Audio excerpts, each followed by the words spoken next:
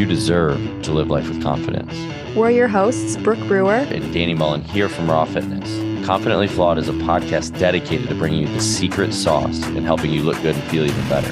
What's holding you back from being the most confident you? Hey guys, let's talk about ads. We've been approached a lot recently to run ads for these podcasts, and we really could if we wanted to, but we really don't want to. We just want to get you what you need and get you on with your day. With that said, podcasts generally grow by word of mouth. So if you know anyone that could use or benefit from listening to the show that would really improve their life, improve their health as a result of listening to it, it would be awesome if you could just message this to them or share this episode on your social media. It would mean the world to me. We love you guys. We love doing this for you. You guys are the best. Now, let's get to the show.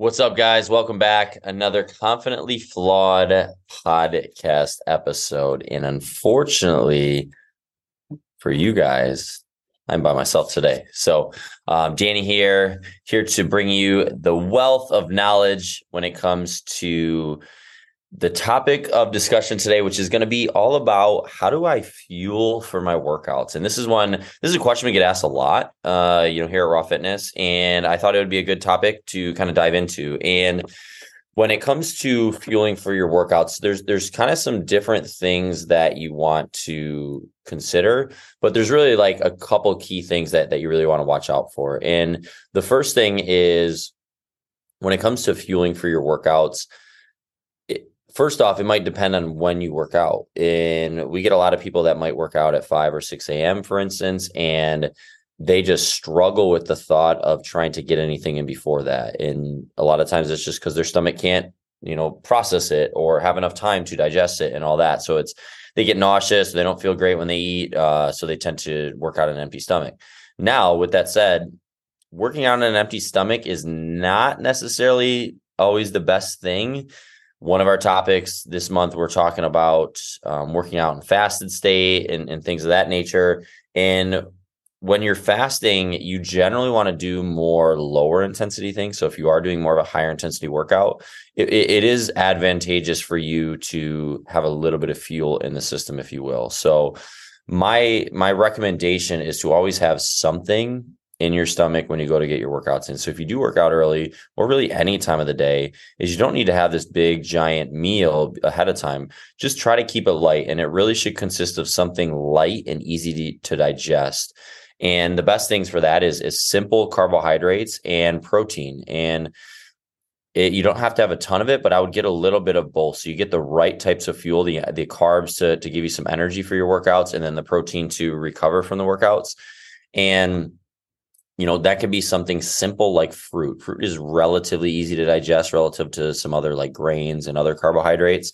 So that's something a little bit lighter on the stomach. So like a small handful of berries, and then something easy to digest in a form of protein, something like a protein shake or maybe even Greek yogurt, something that's not too heavy, tends to work well for most. But I would try to have something in your stomach digesting an hour and a half before your workout, if you can help it. From there, you can look into getting some type of amino acids or something to, give you a little uptick in your workouts. Maybe it's caffeine, maybe it is certain amino acids. There's a lot of different supplements that you can take. That's a non-stimulant pre-workout that a lot of people like to take. And I'm an advocate of those, not necessarily the crazy ones that get really, really get you really hyped up and all that. Those are going to kind of really stress your nervous system. So I'd be a little cautious of those, but we actually have one here at Raw from Prestige Labs that is a non-stimulant. It is non-stimulant, so you can take it at 9:00 at night if you wanted, and it wouldn't affect you in that way, but it gives you a little pump and a little bit of energy for your workout in a natural way. So that is what I would suggest when it comes to fueling before your workouts. And same concept if you work later in the day.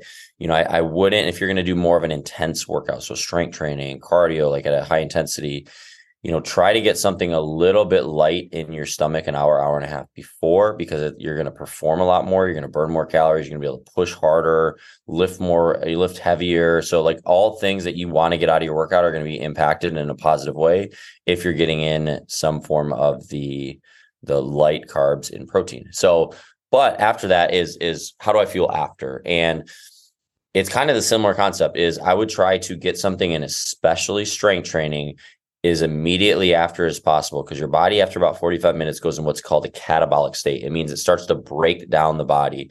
So it starts to break down muscle tissue, which destroys your metabolism, can affect your hormones. So if you're working out at an intense rate, definitely suggest within 30 to 60 minutes after, try to get some form of quick absorbing protein. That's why a lot of people drink protein shakes after, because it gets into your system very, very quickly so your body can utilize it. And then some form of carbohydrates, a little bit more of a slower releasing carbohydrates. So like oats and rice and things like that work really, really well. But you can also do fruits here too. But I would definitely try to get some form of carbohydrates and protein after your workout, just like before. And instead of an hour, hour and a half after your workout, which is what we say for before, an hour and a half before, is you want to get those directly after, or as close to directly after as possible, especially when you're doing strength training. A couple other things you can do in your workout or after is get amino acids. So essentially amino acids, branched chain amino acids.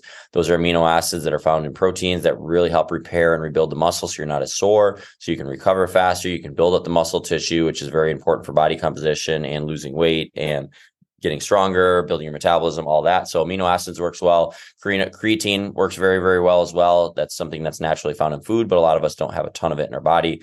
That can really help with performance of workouts. So you can get more out of your workouts and recover from workouts.